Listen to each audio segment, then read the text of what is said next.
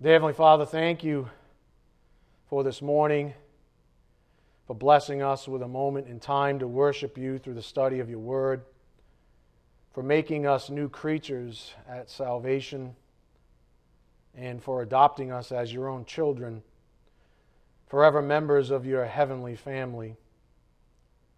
Father, we thank you also for each other, that you've given us the grace to encourage one another in this faith, most of all for your Son, our Lord and Savior, Jesus Christ. We pray, Father, that our hearts remain ever aware of those in need in this world, especially those in need of a Savior. We pray also for those of this congregation who cannot be with us this morning, that they stand firm in the faith and that they keep pressing on, revealing their own brand of personal faith to others who may be encouraged by it. We ask that you bless this morning's message. May it be edifying for our souls, and may it challenge each of us as we hear your calling upon our lives. We ask this in Jesus Christ's precious name. By the power of the Spirit we do pray. Amen. Again, this morning's message title, obviously a continuation, part 5 of the difficult passages. The difficult passages, of course, are those passages that the Spirit has deemed necessary for review after a year on the gospel, salvation, and sanctification. Grace and works is, again, one of the pivotal aspects of the outworking, if you would, of those fantastic lessons over this past year. And we are on part 5. I can say this wholeheartedly: if you didn't catch Thursday's message, you need to. ASAP. You just need to. Think about what I shared before class and the way that the kingdom of darkness drags people away. And I shouldn't say drag, because a lot of people are like frolicking hand in hand with the kingdom of darkness. If you didn't catch Thursday's message, you need to ASAP. I was thinking about it, given the pace and the abundance of critical content in each and every one of these lessons, I find it impossible to believe that a person could, get what the Spirit's been saying to this church without hearing every message at least once. We're not even talking about just hearing it once. I mean, I'm not even sure that most of them aren't do-overs in some way, shape, or form. At least some kind of an earnest review. I mean, these things are massive. And it takes hours to put them into a lesson. And so it's going to take you hours to decompress them out of a lesson. And you can't decompress them when you're watching the Patriots, or when you're hungover, or when you're doing some other ridiculous thing. So just reflecting a little bit and sharing. I'm the pastor. Think about this. Just think about this. I'm the pastor, steeped in this curriculum. And even I go back and listen to my own lessons as necessary, as well as every Tuesday night lesson that Scott teaches. You might be saying, oh, well, that's because you're the pastor. And, you write it off like somehow I have all this extra time on my hands.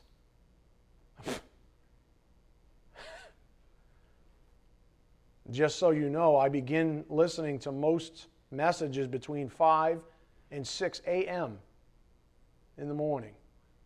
And if Tammy was here, she could affirm that. 5 to 6 in the morning.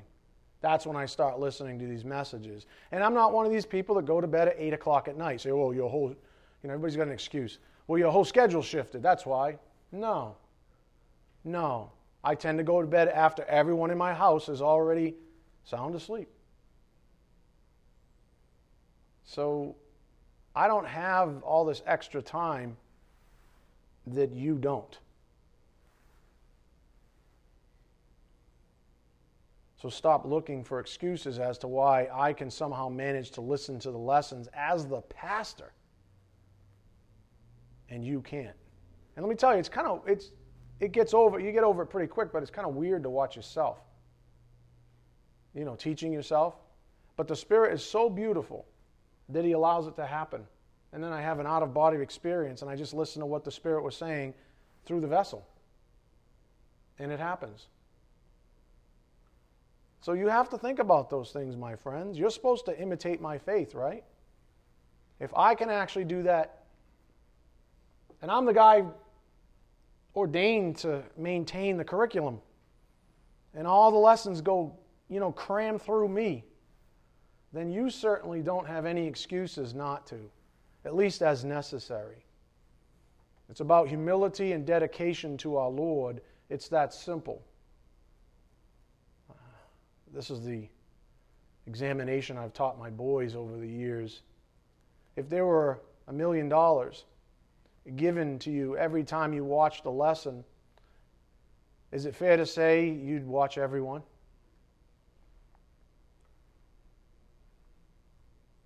So it's just a matter of priorities, isn't it?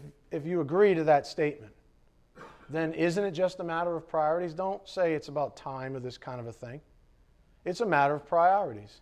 Because if there was $1 million tied to every lesson, you'd do it. Some of you would be as simple as an ice cream sundae. Or, how about 30 more minutes with my precious child? Uh-oh, there's a nerve. Or 30 more minutes with my precious love. Whatever that may be in your life, wherever your heart is. Remember, that's where your treasure is. By the grace of God, you have an abundance of guidance coming from this pulpit on the most important subject in the universe, the gospel of Jesus Christ. So, with that said, as we began on Thursday evening, the gospel of Jesus Christ, grace. What about grace? Well, I can tell you a couple of things up front about grace. Here's a lie. Grace accommodates man. That's a lie. But today's perversion of the gospel, you would think that that's what grace was. That God's just so gracious and loving, He'll accommodate you, to make you happy. So you can stay in your ridiculous little fleshly lives, and He'll accommodate you. As if to drag down the perspective from heaven itself to meet man on His grounds, rather than to lift up our perspective to heaven and meet God on His grounds. After all, He is the sovereign, right? Who do we think we are? So the lie is that grace accommodates man. Truth is that grace accommodates God. Man needs to be reconciled to the perfect, holy God. God does not need to be reconciled to man. God's not the one with the problem. God's not the one that's separate from Himself. Man is. Reconciliation means when man goes towards God. Man is reconciled to God.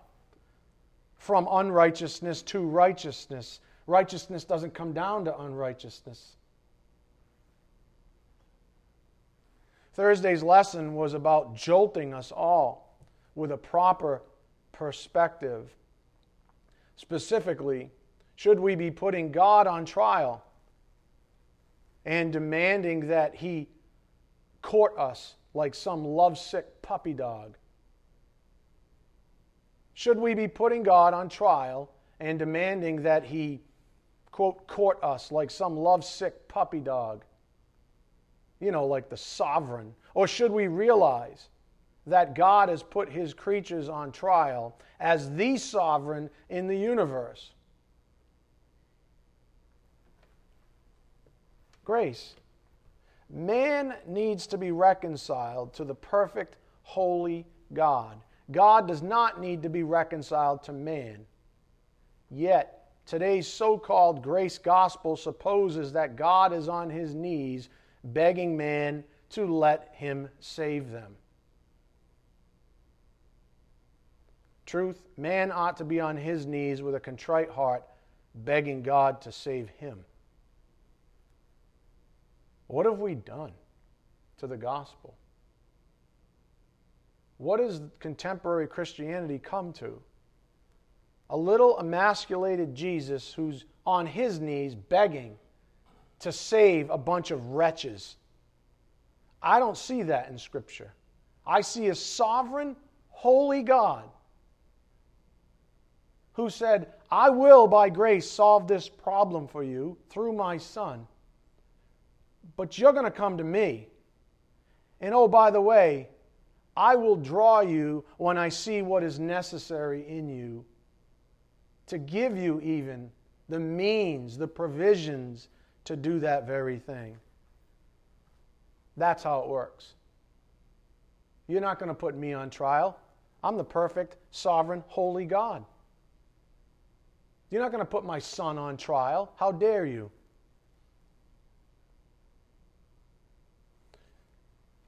Today's so-called grace gospel supposes that God is on his knees begging man to let him save them. Truth is that man ought to be on his knees with a contrite heart, begging God to save him.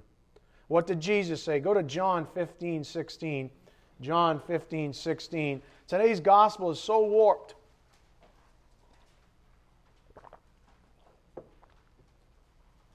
So grotesquely accommodating. But as we began with this morning, grace doesn't accommodate man. John 15:16. Jesus said this, you did not choose me, but I chose you, and appointed you that you would go and bear fruit, and that your fruit would remain, so that whatever you ask of the Father in my name, he may give to you.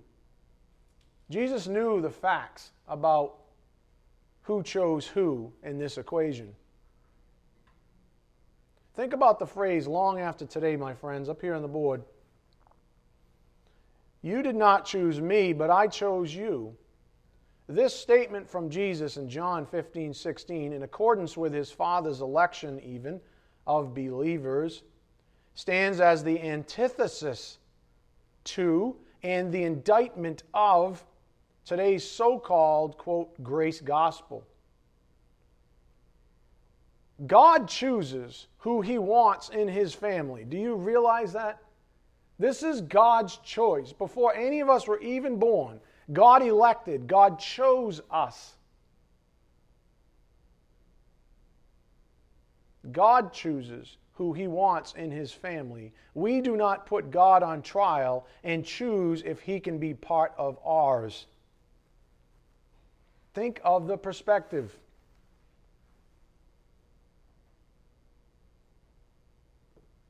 Go to Ephesians 1:3. Ephesians 1:3. This is what's going on in today's Christianity is truly grotesque. Truly grotesque. And you can see the fingerprints of it all over our own society even. Whatever happened to authority orientation?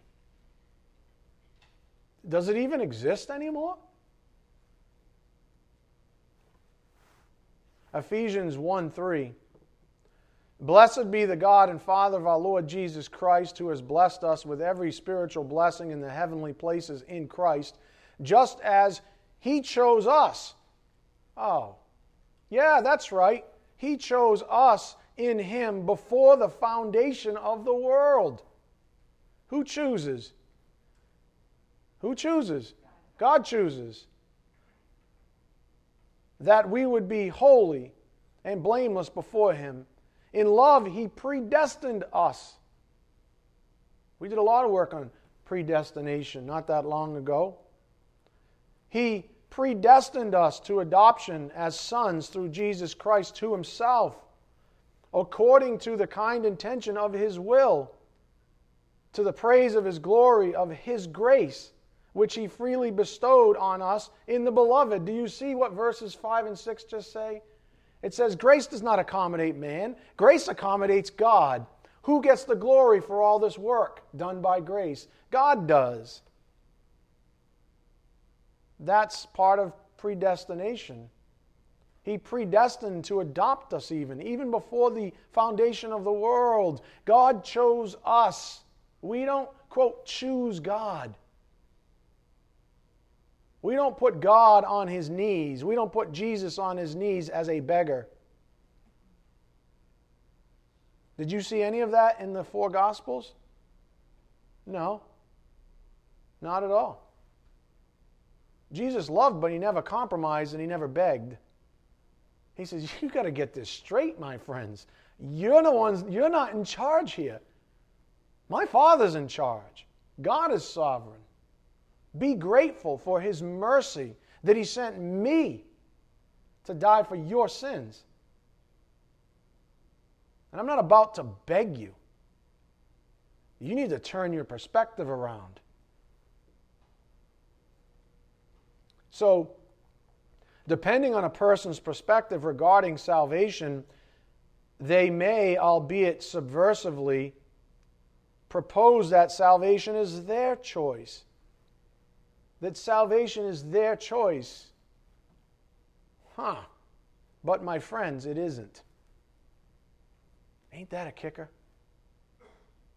God chooses. Before the foundation of the world, he chose every believer. God chooses whomever he chooses to save, and to those only, he graces them out with saving faith.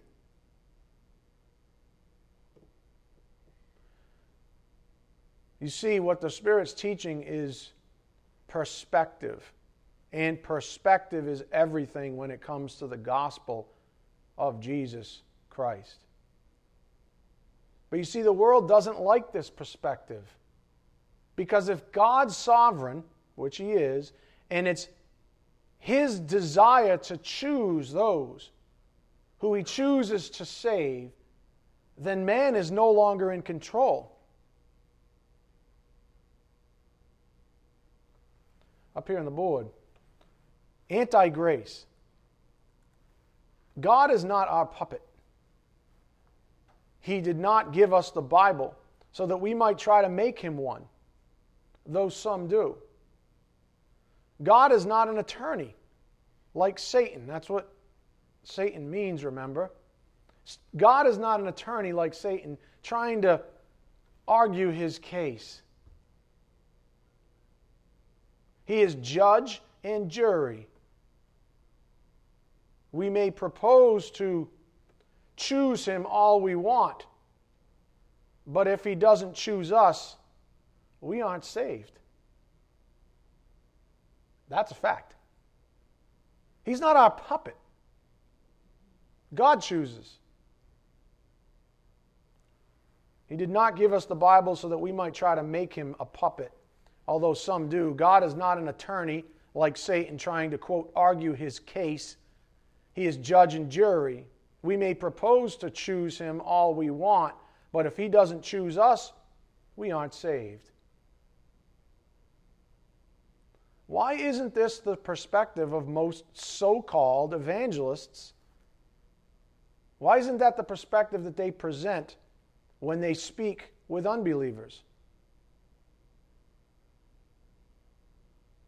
I hope you see the point the Spirit's making here, because it is an issue of perspective and theology proper. Hence my previous exhortation regarding making sure you catch Thursday evening's message up here on the board. This is grace. This is what it looks like. Talk about the salvation plan of God. God chooses to save man. Man does not choose to save himself. God elects man. Man does not elect God. Yet today's so-called, quote, grace gospel supposes that man decides who is saved. Says right here, all I have to do is believe in the name of Jesus Christ. I believe in the name of Jesus Christ. Now I get to go to heaven, right? Give me my free ticket. Let's go. God says, I see your heart, and your heart is bad. Your heart is still dark. You don't want what I have. You're just hedging some bet. You don't want what I have. And by the way, I haven't chosen you yet. Maybe if you change your attitude, maybe if your heart changes, maybe if you come to some realization about who and what you are without me, maybe then we can have a further conversation. But right now, don't you dare try to make a puppet out of me. Isn't that what today's gospel does? Isn't that what we suppose unbelievers do?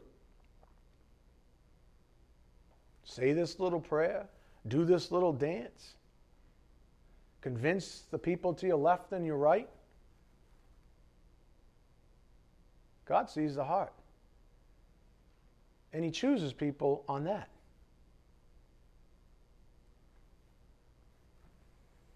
Stated more apologetically, using theological logic, in other words, up here on the board. Grace. If God is the one who grants repentance, belief, and faith that saves, how can man possibly choose to be saved? He cannot. If all these things are by grace, you either believe that you're saved by grace or you don't. Which means any good mechanism involved in grace has to be from God. It has to be perfected. Right? If that's the case, how can man possibly choose to be saved? He cannot. It is by grace alone that God saves man. He is looking for a contrite heart. You say, well, what's left? I just said it. He's looking for a person's heart. This is the immensity and fullness of true grace. In other words, He takes every possible facet, every possible active aspect of salvation and says, I'll do it. I'll do it. This is my work. You cannot do it. I will give you these things. Where does that leave a person? A contrite heart. When God the Holy Spirit comes along and says, you're totally depraved, God is sovereign, what say you? No, I'm not. Arrogance. I totally am. I have a problem. I think I need a Savior. Good, that's what I was looking for. The perspective the Spirit's trying to give you is this up here on the board. Jesus' grace gospel. The true gospel places the onus on humility. False gospels often place the onus on man's ability to repent, believe, have saving faith, but these, as Scripture states, are gifts from God.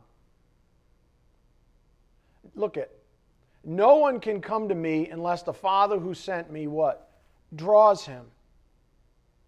And I will raise him up on the last day. No one can come to me unless the Father who sent me draws him. Do you understand the magnitude of John 6:44? I mean, really? Truth be told? Let me repeat something I stated earlier.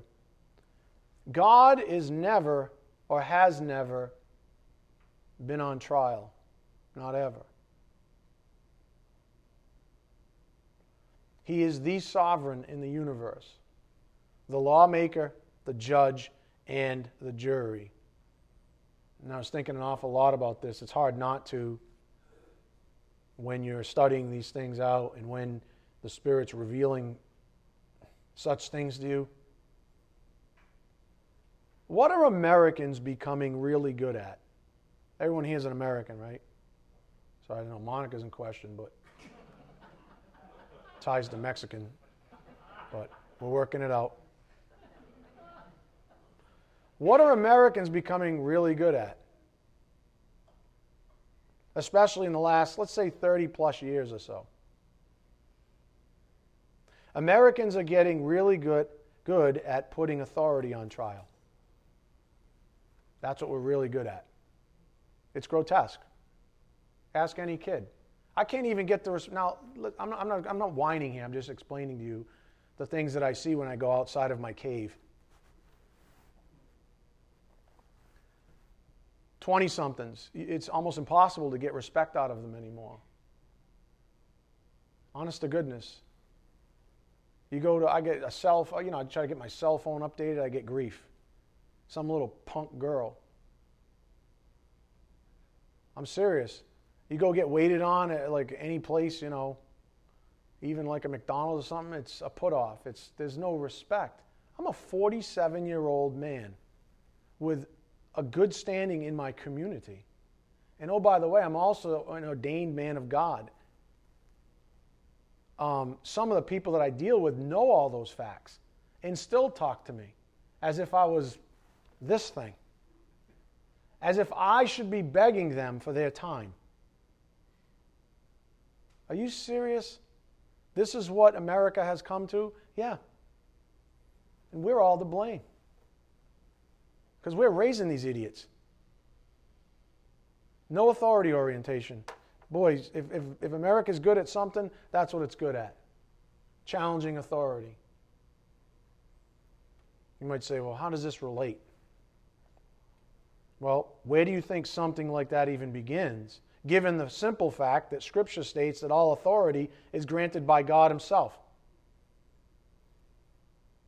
Where do you think stuff like that begins? Up here on the board. That's what I call anti-grace. You see, that's just a symptom. Anti-authority is a symptom of anti-grace. So you need to fuse these two things in your souls. Anti-authority is actually anti-grace, you see. Anti-authority likes to put God on trial, or any one of His delegates. It assumes the posture of judge and jury. Nowhere is this more fundamentally damaging than with the gospel.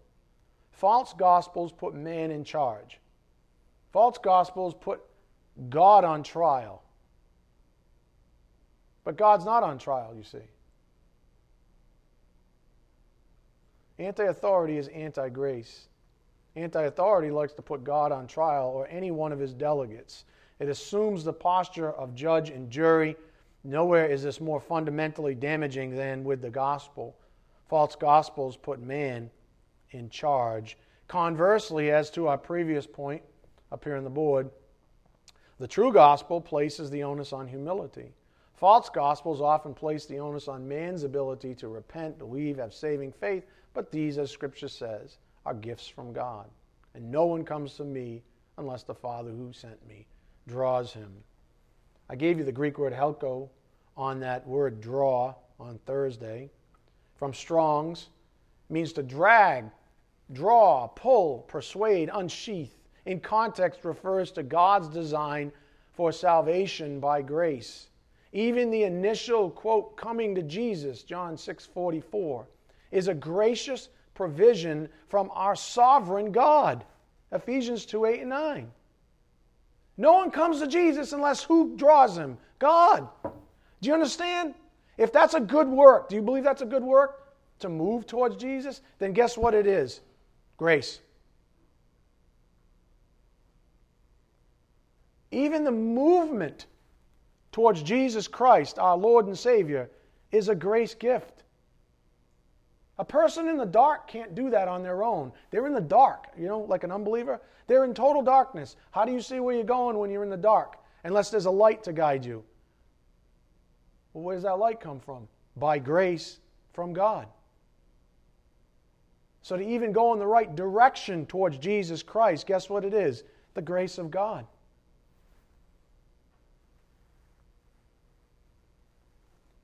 So I hope you see this truly, for I believe, sadly, very sadly, many so-called Christians have been duped by their own arrogance and others.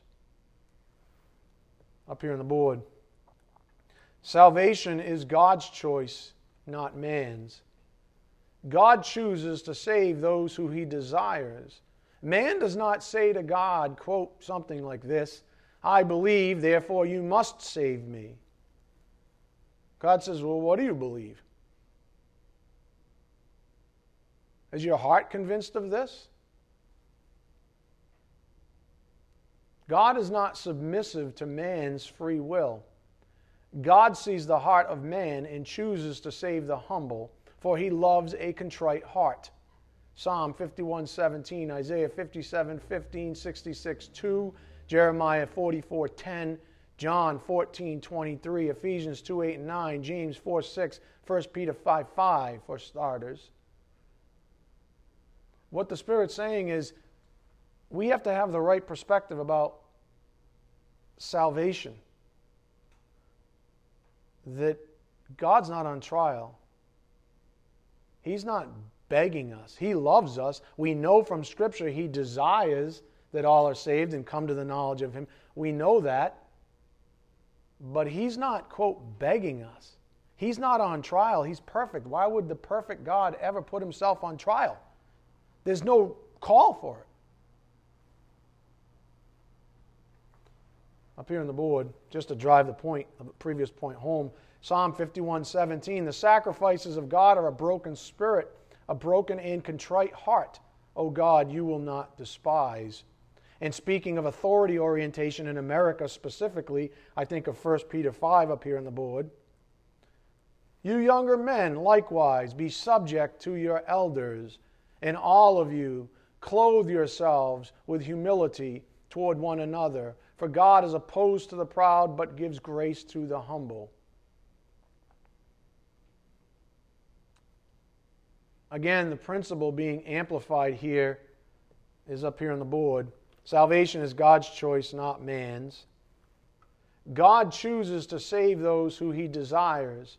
Man does not say to God, I believe, therefore you must save me. God is not submissive to man's free will. God sees the heart of man and chooses to save the humble, for He loves a contrite heart. You see, my friends, you have to think of grace this way. This is what true grace is. God chooses, God saves, God is able. It's not hard. It only becomes difficult when you say, but let me steal a little bit of that work. Because if I take it all, then it means that I've got this whole idea of being, saved from the dominion of sin to the dominion of righteousness. It means that I'm going to lose my life. Didn't Jesus say something like that? You see, man doesn't like to lose his life. That's arrogance. So what he does, he tries to take parts of the whole gracious plan, salvation plan of God, and hack out pieces of it so that he can keep bits of it on his own. He might say all the right things, do all the right things, perform all the right so-called spiritual acts, but God sees the heart and says, you're not there yet because you're still trying to hold on. You want your cake and eat it too, in other words. You want the free ticket to heaven, but you don't want to, your heart isn't ready for a surrender to me. But that's true grace. That's what it looks like. I mean, God chooses based on His own sovereign will, chooses to save those whom He saves. So in the strictest sense, you don't even get to, quote, you don't get to just, quote Scripture and then try to jam it down God's throat. It says, see, it says right here, blah, blah, blah. He says, are you kidding me? I know what it says, but your heart's not right.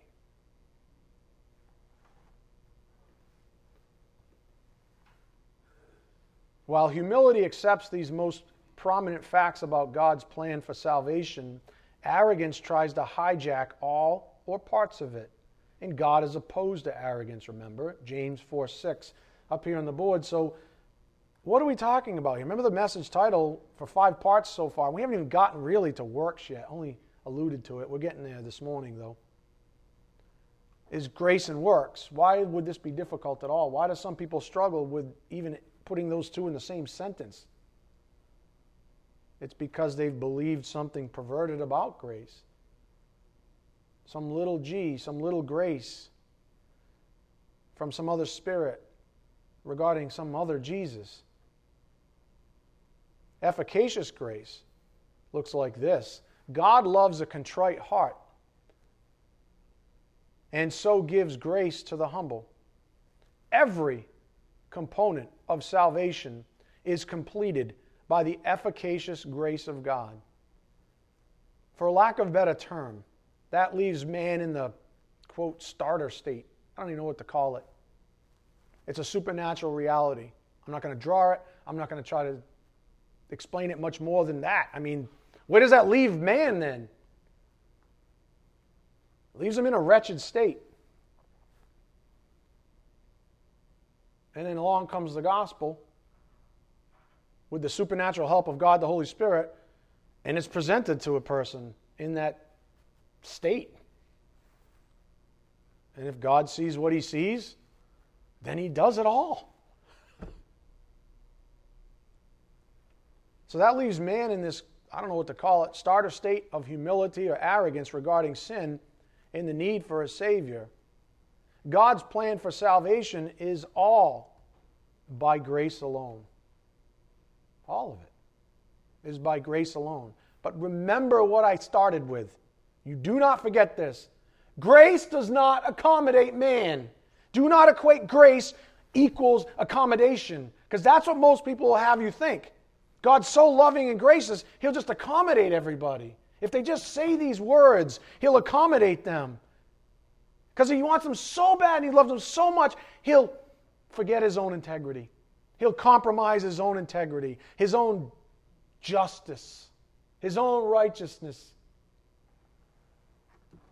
That's what most perverted gospels propose.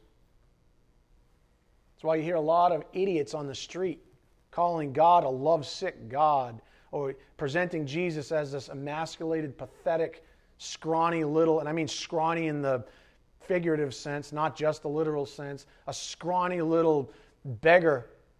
Please take my hand in marriage. Because they don't understand efficacious grace. Because they're arrogant. They want some other kind of grace. They want another gospel, you see.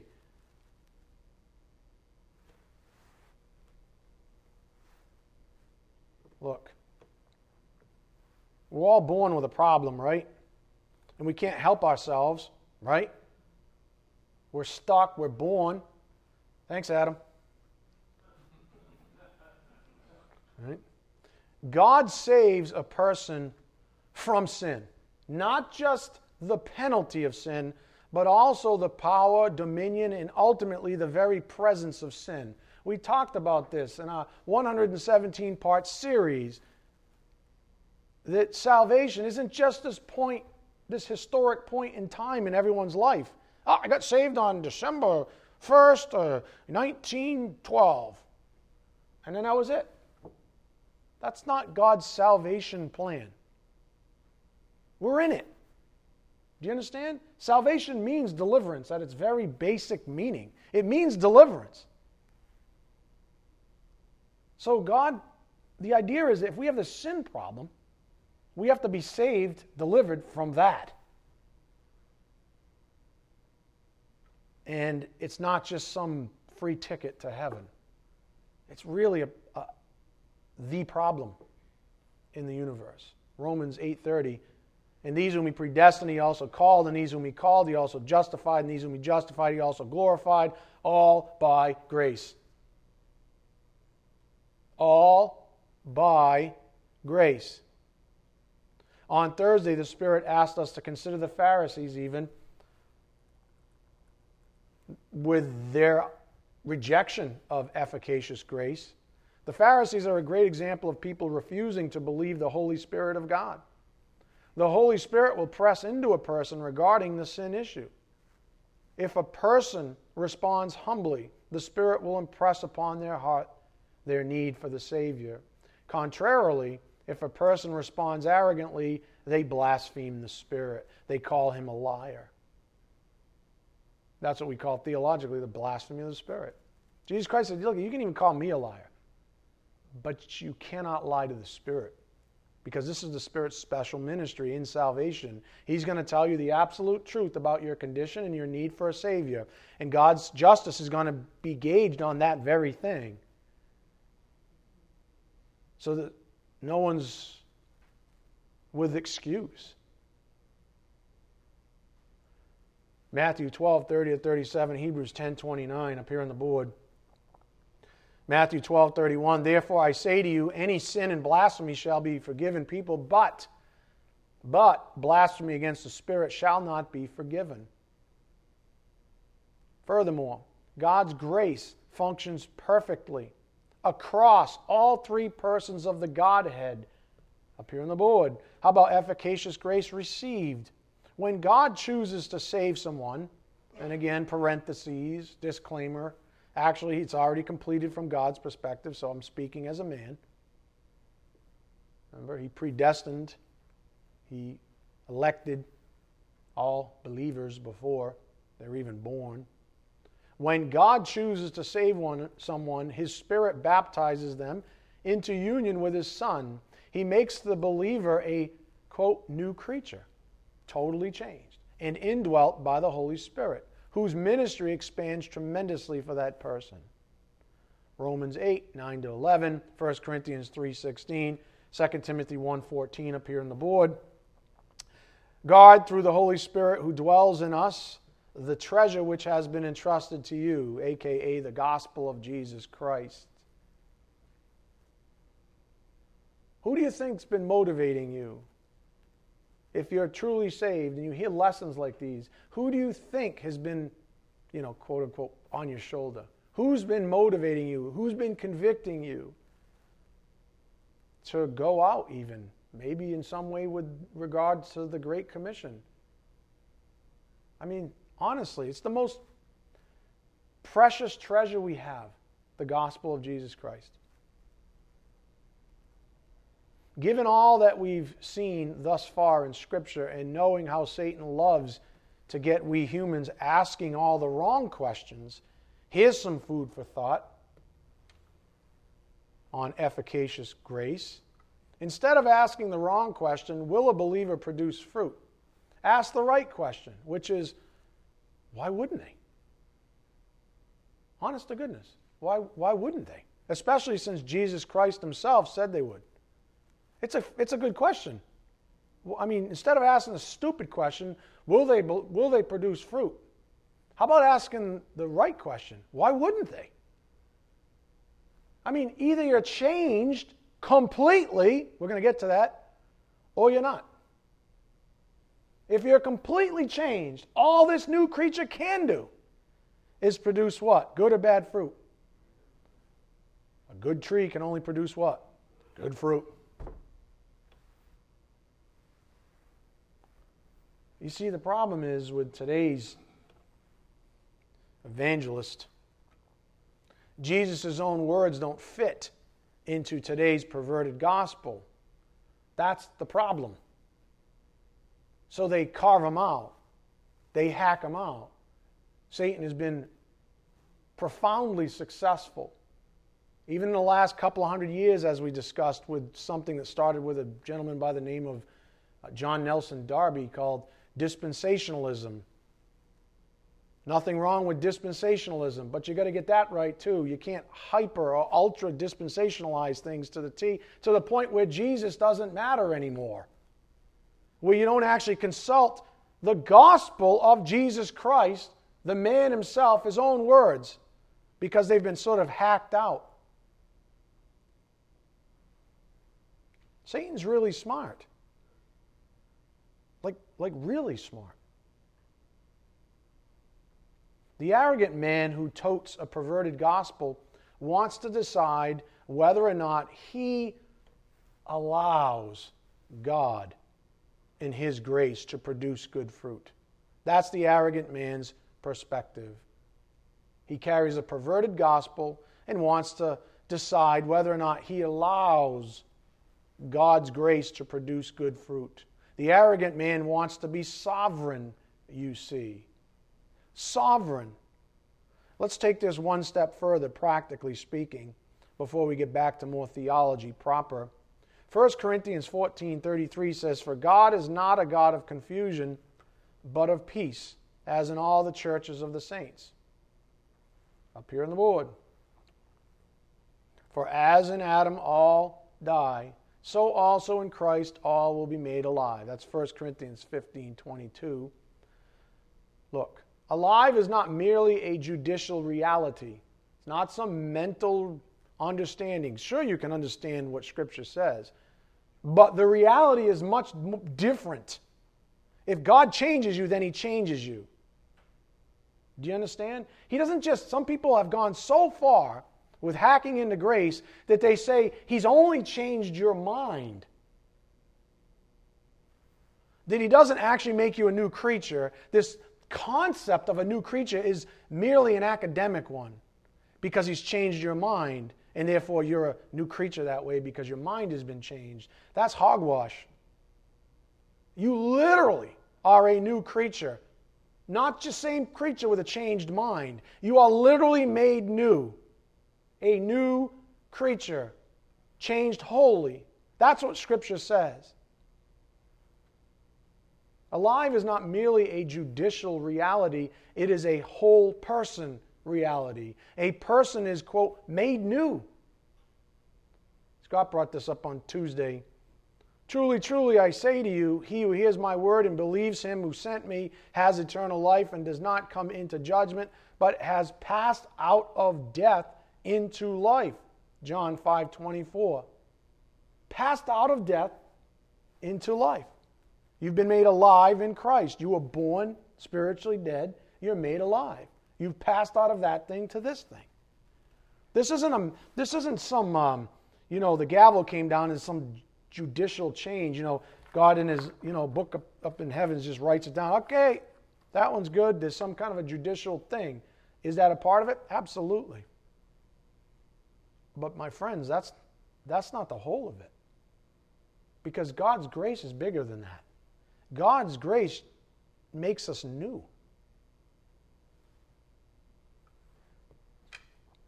Metabino passed out of Strong's Concordance to change my place, abode.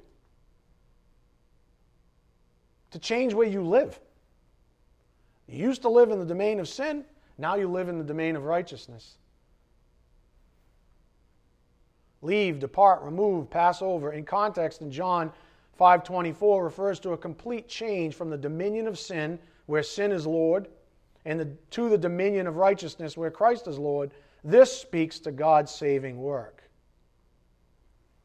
You see what a different perspective that is than just having somebody say they believe and there's some kind of a mental picture of a gavel coming down in December 1st, 1914, or whenever that was. And now that the gavel's come down, that's the change. That's salvation. Nothing else happens other than some so-called decision, but nothing's changed until you supposedly want it to change, by your free will. That's not what Scripture says. He said, I have literally made you new. And that's not something we're going to deal with later. If I save you, says God, then I'm going to make you a new creature. So says Scripture. My gavel, in other words, doesn't just come down on the issue of justice. I'm also going to impart to you eternal life. Do you understand? Eternal life is not a judicial gavel call. Eternal life is eternal life. Do you see the difference? That's not some judicial forensic reality that we can point to at some point in time, because remember, eternal life is infinite as it is. So concentrate. I know you've gotten a lot already. Here's the critical point in our studies where we must introduce the second word in our title, Grace and Works. So we've talked an awful lot about grace. Hopefully you've got that straightened out in your soul. If not, may I encourage you again to go back and listen to the series. It's only 5 parts long so far. Instead of doing a marathon of Twilight, why don't you do a marathon of Grace and Works? or whatever you'll listen to, Buffy or... That's Anthony. That's Anthony's favorite. I'm peeling out of here after.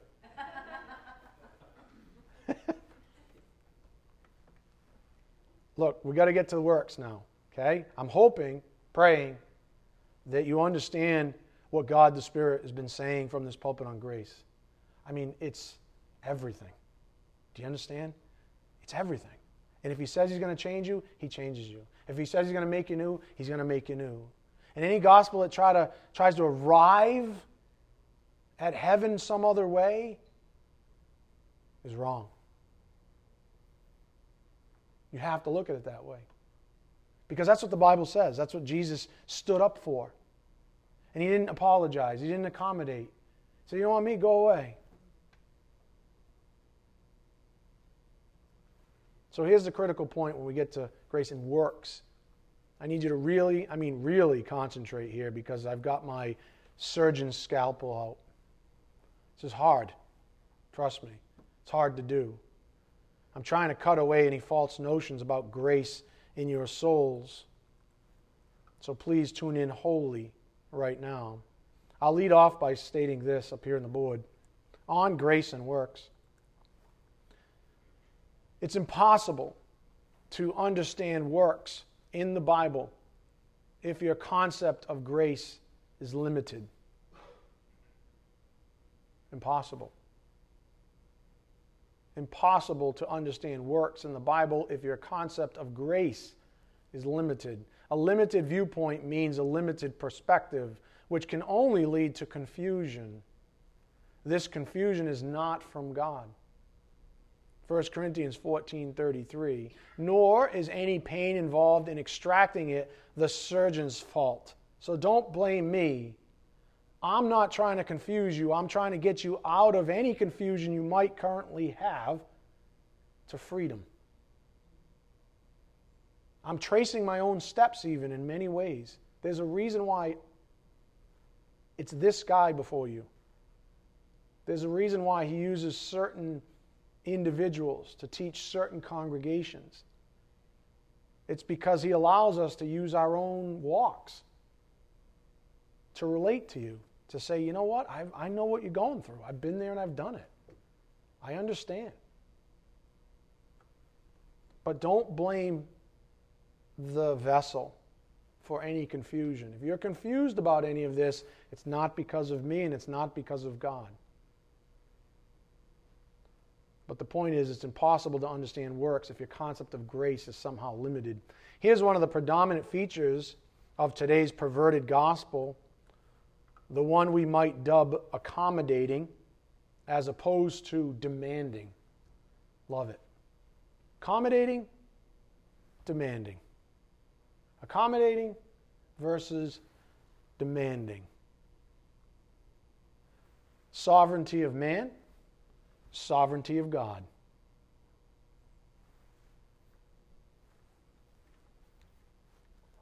God demands. He sees His own righteous good works. Impossible under the sovereignty of man, completely, absolutely possible under the sovereignty of God. Which means if we're talking about the perfect salvation plan of God, everything required to satisfy God, to do this good work, has to be from guess who? From God Himself. Nothing less.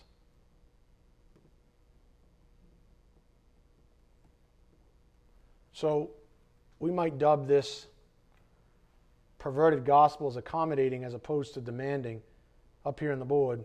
For example, if your version of grace leaves out something as fundamental as repentance, you are forced to assume it is a, quote, work of man, if someone else assumes it to be part of the gospel. You might say, well, that's not part of my gospel, so it must be a work. I've heard this. I've been attacked on it. Really? Scripture says that God grants repentance. Scripture says that repentance precedes saving faith. That they're this way. And if they're this way, and if you think that saving faith is from God, and they're literally fused, what else must be from God? Repentance. Because that's part of the gracious act of saving someone. It's not a work from man. May it never be, because we can't produce anything good. So it has to be what? Not just perfect faith, but perfect what? Repentance. Do you understand? It has to be perfect repentance too. And for repentance to be perfect, guess who has to give it to us? God does. But you see, the arrogant man doesn't like that, because repentance implies what? Turning away from the old self. Having to give up the old life. Man would much rather say, give me the ticket to heaven now, and we'll decide on that later. Which I may never do. But I'll see you in heaven. You see, man loves that theology because it's accommodating. Because it's accommodating, but it's a complete hack on grace. So, for example, if your version of grace leaves out something as fundamental as repentance, in context, you're forced to assume it is a work of man if someone else assumes it to be a part of the gospel. This is to say that God's grace somehow doesn't cover repentance. But we're going to get to that in a moment. There's no doubt, trust me, there's no doubt that God grants repentance, that God gives repentance. There's no doubt. You know, I know that because Scripture says it. I've actually had people say to me that repentance cannot be a part of the gospel because it is a human work. What? How could that be? How could that possibly be? I guess Jesus Christ, when he said repent, didn't know what he was talking about. Repent. Go ahead and repent on your own, and then when you're ready, then I'll give you some saving faith after that. How can you possibly repent on your own if it's got to be perfect? And why do we hyper-categorize everything? Why do we cut it all? Why can't we just say repentance and faith are the same coin, you see? If you flip the coin, both things happen. Why can't we say that? Because that's what's depicted in the Bible. But then I can't manipulate God. I can't make God my little puppet. No, I know. But don't worry, God's already seeing your heart anyways, and right now you're still living in your sins. God's not mocked.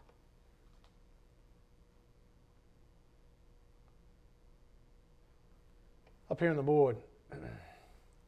Grace and works. Anytime God's grace is reduced in scope and effect, it actually perverts the gospel of Jesus Christ. This is what I said about last week maybe. Do not mistake in these lessons as semantics. Do not say you say potato, I say potato. This is big. This is the deal. This is a big deal. It's not semantics. It's not about, he's saying it this way, that guy's saying it that way. No, this is the real deal. If you get this wrong, you have a problem. If you get the grace of God, the efficacious grace of God, the ubiquity of it, wrong. If you shortchange God on His own grace, then the gospel that you cling to is going to be perverted. Because certain things are going to be left out. And you have to say, but that's impossible because God has to do the perfect thing to save us. Yes, which means He has to give us everything to save us. Yes. But if you leave certain things out, what does that leave you with? Something imperfect. Something accommodating. That's today's gospel. It's accommodating. So anytime God's grace is reduced in scope and effect, it actually perverts the gospel of Jesus Christ, manufacturing a different little g gospel. We know it exists from Scripture. Another Jesus, another Spirit, another gospel. And what did Paul say to the Corinthians? And you bear this beautifully. What are we doing? Are we bearing a false gospel beautifully? We say, oh, you say tomato, I say tomato. It's all good. Why don't we just go join the ecumenical movement? No, seriously, why don't we just do that? Jesus loves us all. Well, you have Jesus, I have this guy, but we'll all go to God.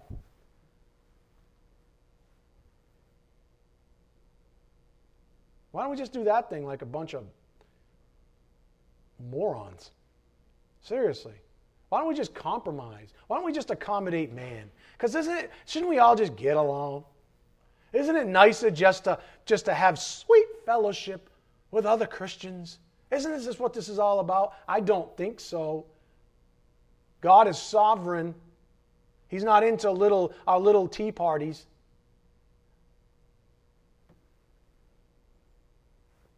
Here's the kicker of all kickers. The false gospel may proclaim grace.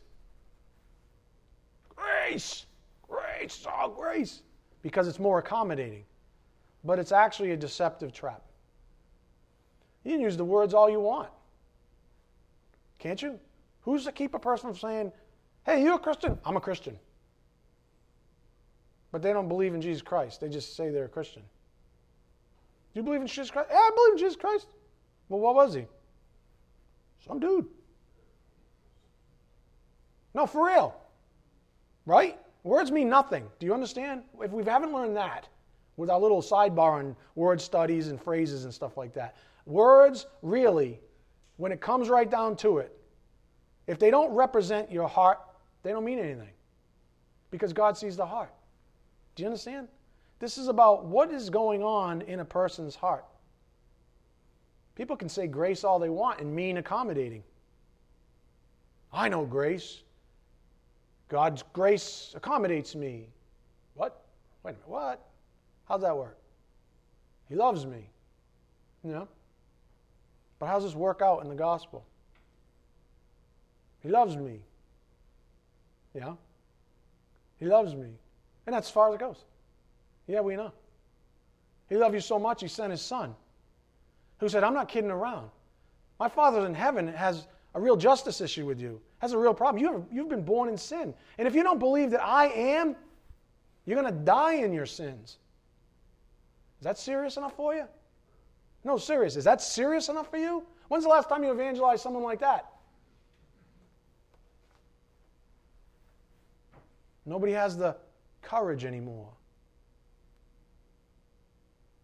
Because we don't want to offend anyone. And God forbid anybody actually respect their elders. A guy like me comes up to you, or any one of you goes up to someone. God forbid they actually respect you enough to listen to what you're saying. So if you come at them sort of like that, listen, you don't believe in Jesus Christ, I mean all of him, that you're a sinner, you're depraved, you need him as a Savior, you're going to die in your sins. Do you get it, my friend? You're going to die in your sins. Not just a free trip to hell. You're going to die in misery. Totally separate from God. Because that's how you were born. That's what a demanding gospel looks like versus an accommodating one. That one pushes people to their knees. Amen? Doesn't push God to his knees. The contemporary gospel, it's so often touted as the, quote, grace gospel, is actually an attack on God's grace. That's the funny thing. Grace gospel! Yeah, that's great, but it's actually an attack on God's grace. Through and through. So let's set the record straight up here on the board on grace and works. We're getting there. We're getting to works. Don't you worry. Got to get. I'm telling you, it's easy. The point is, once you understand grace, works is easy. Works doesn't become difficult until you hack up grace. Because now you're confused. Well, if I left some out, then when the Bible says this, where does that leave this verse? Oh, man. But if you understand grace wholly, then works is easy. Because everything fits now. Nothing's left out, hanging out. The only way, up here on the board, the only way man is ever able to produce any good works is by the grace of God. Amen? All right. When Jesus and his disciples said, repent, it was a call to God's grace. Do you understand that? Accept God's grace. You're depraved, you need a sinner. You can't do anything in this equation without God. So when Jesus said, repent, it was actually a call to God's grace. This is what you need to do. God will give you the ability if He sees a contrite heart. But this is what you need to do. You okay with that? Nope. Because that would mean losing myself. I just want the free ticket. Call to God's grace. Man's job has always been to accept this as God's will. When this happens, God grants it by grace. Do you understand how small we are?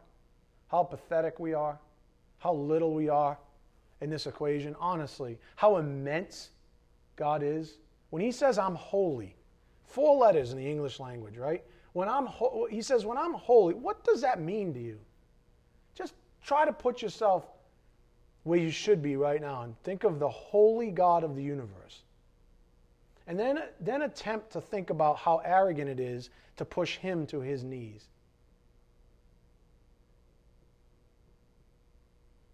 How arrogant it is to hijack His grace in His saving plan for man.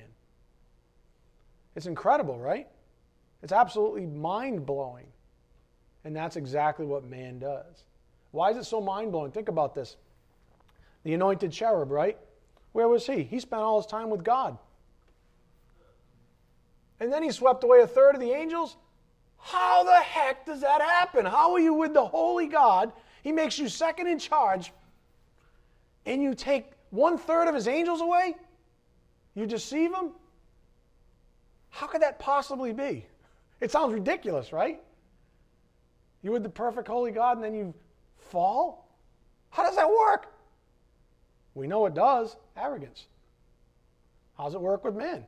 Why would man ever want to try to hack God's grace? Why would man ever try to muddy the gospel? Listen, if the anointed cherub can fall from grace, what do you think man can do? Don't you think he can hack up the gospel a little bit? Why would he be so appalled by the thought of that? He does it all the time. The only way man is ever able to produce any good works is by the grace of God. When Jesus and His disciples said, repent, it was a call to God's grace.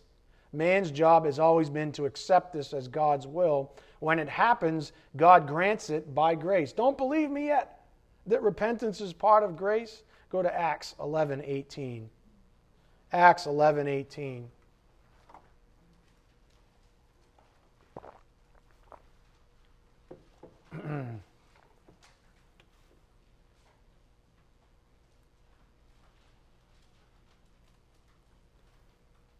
So repent is actually a call to grace. A lot of people don't think about it that way.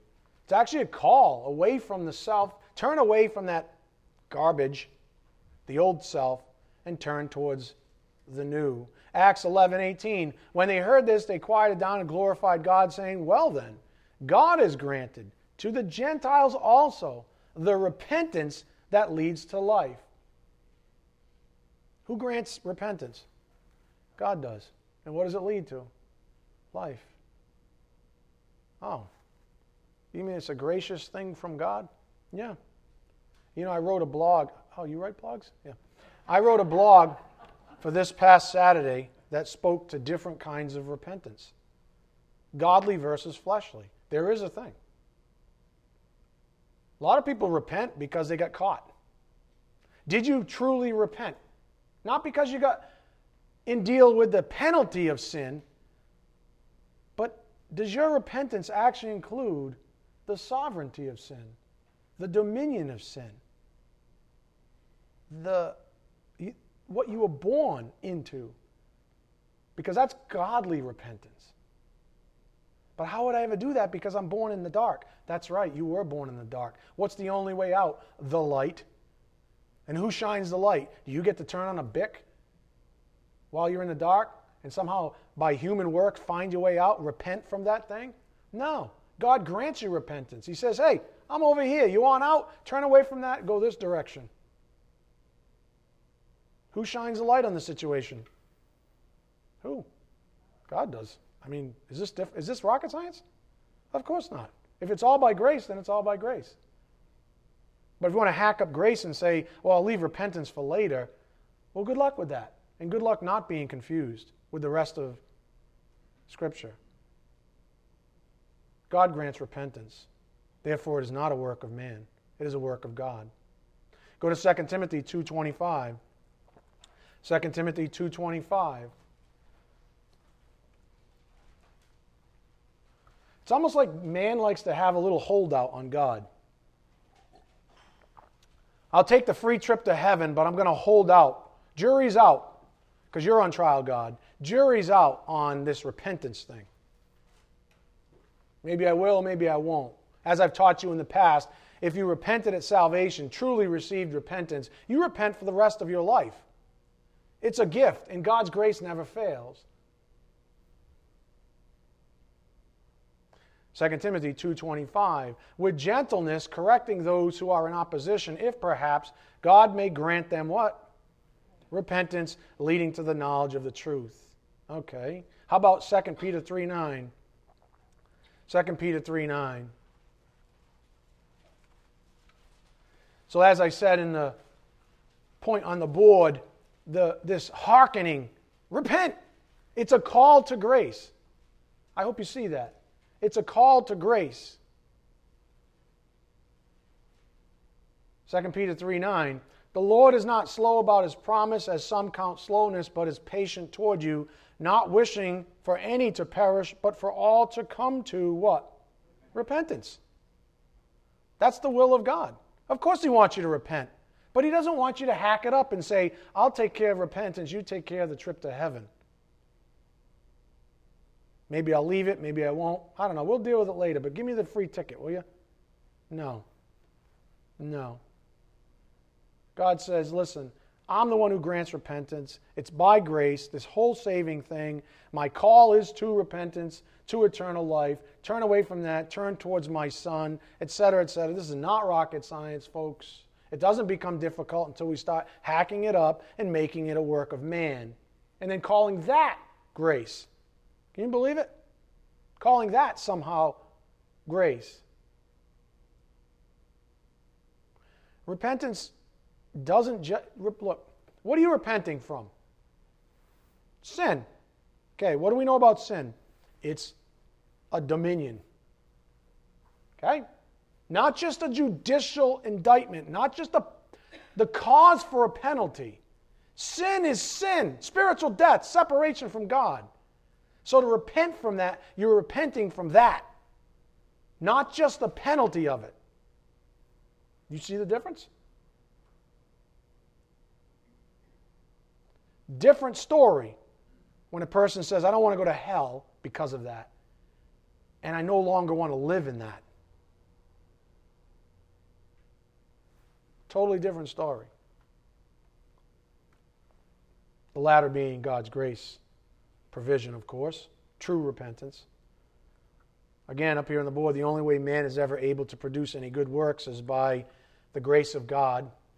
When Jesus and His disciples said, repent, it was a call to God's grace. Man's job has always been to accept this as God's will. When this happened, God grants it by grace. So in keeping with our message title this morning, up here on the board, Grace and Works. And we're not going to get to the rest of the works, but that's okay because we're almost out of time. Good works are the result of being saved. Not, in other words, look, good works are the result of being saved. I actually probably should say even the act of being saved, not just afterwards, not just the result, but every part of it. But we've already covered that. But where do works fit then, theologically? Good works, good fruit, are the result of being saved. Being saved is never the result of works. No part of it. Since it's impossible to be saved without repentance, repentance must be a grace gift from God, not a work of man. And this is absolutely true. We just saw it. So to preclude these grace gifts, do you understand what I'm getting at? to preclude the concept even of repentance from the gospel message is a hack on grace. Because it's a grace gift of God that precedes even saving faith. Two sides of the same coin. But no, stop. Scripture says it's by grace, the whole thing. And if it requires you to repent, then you have to repent. And if you're born in darkness, you don't know how. But God grants repentance that leads to life. Do you get it? So to take that out of the equation, what have you done to God's grace? You've said, I'll take some of your grace, but not all of it. Let's leave some of it for later. I'll decide on that stuff later. And then people run with that theology, and they let the line out like a fisherman would. They let the line way out. And the further you go out from the truth, the more confusing people get on the subject. So for some of you, and I guess I'll have to close here.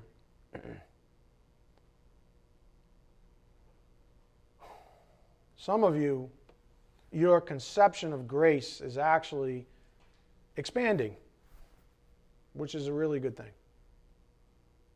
Maybe it was this, like this, now it's like this. Maybe you understood grace in the context of the gospel like this, and now it's this way. That's what he's doing. He's saying we need to expand our perspectives on this whole thing so that we don't get stuck in some trap. Up here on the board, I'll give you this as the last. Grace and works. If your version of grace doesn't include all facets of God's plan for salvation, then your gospel is surely suspect. By grace, God reveals fallen man's darkness and sin to the unbeliever. Who else is going to do that? For that man cannot see out of darkness. Only the light from God can illumine and quicken man's perspective by grace. And I use the word quicken, sort of a theological term. Don't ask me to draw it, in other words. Don't even ask me, honestly, don't do this to yourself either. Don't try to serialize everything. Well, it's this, and then it's this, and it's this, and then it's this, and it's this. Now, look, folks, this is a supernatural phenomenon. What else can I say except what Scripture says?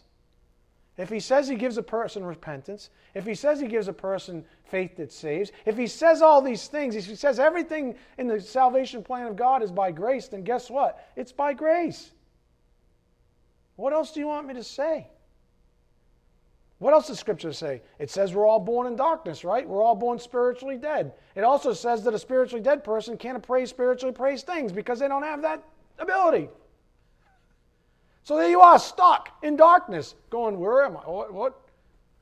And the flesh is like, I love it down here. It's great. We have our own little lordship. We have our own little life. We can live in sin. We like to sin because we're arrogant, you know.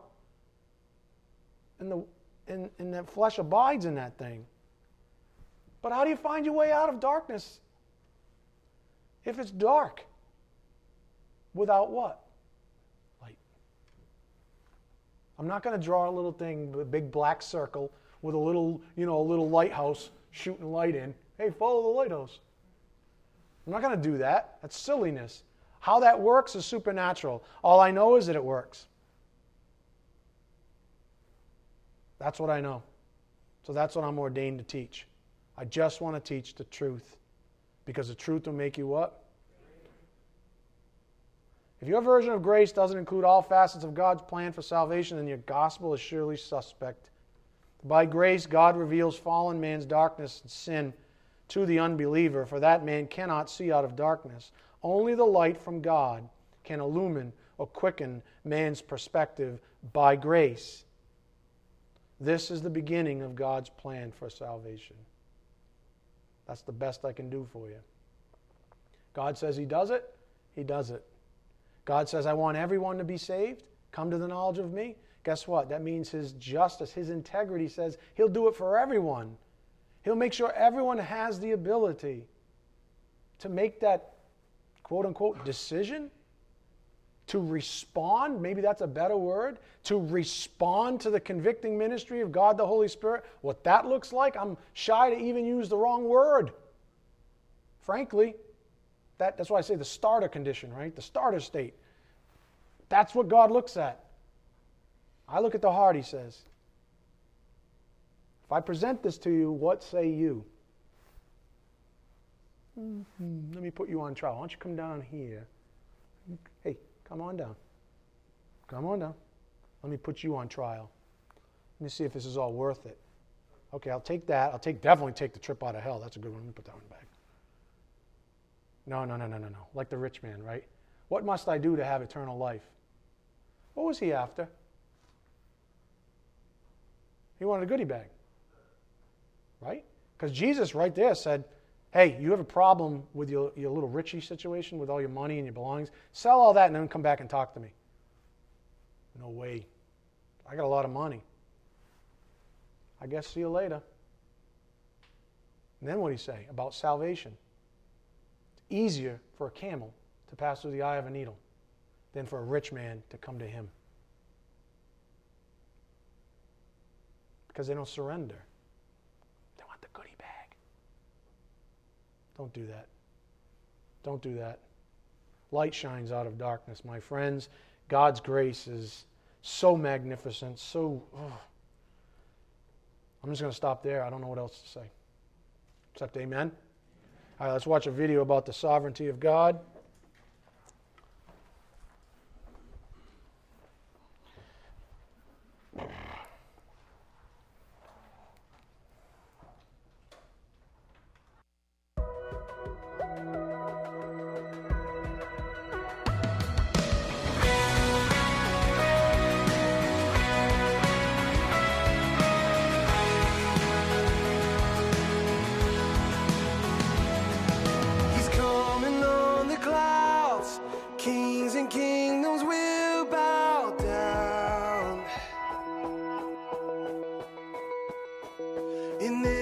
Chain will break, his broken hearts declare his praise. But who can stop the Lord Almighty?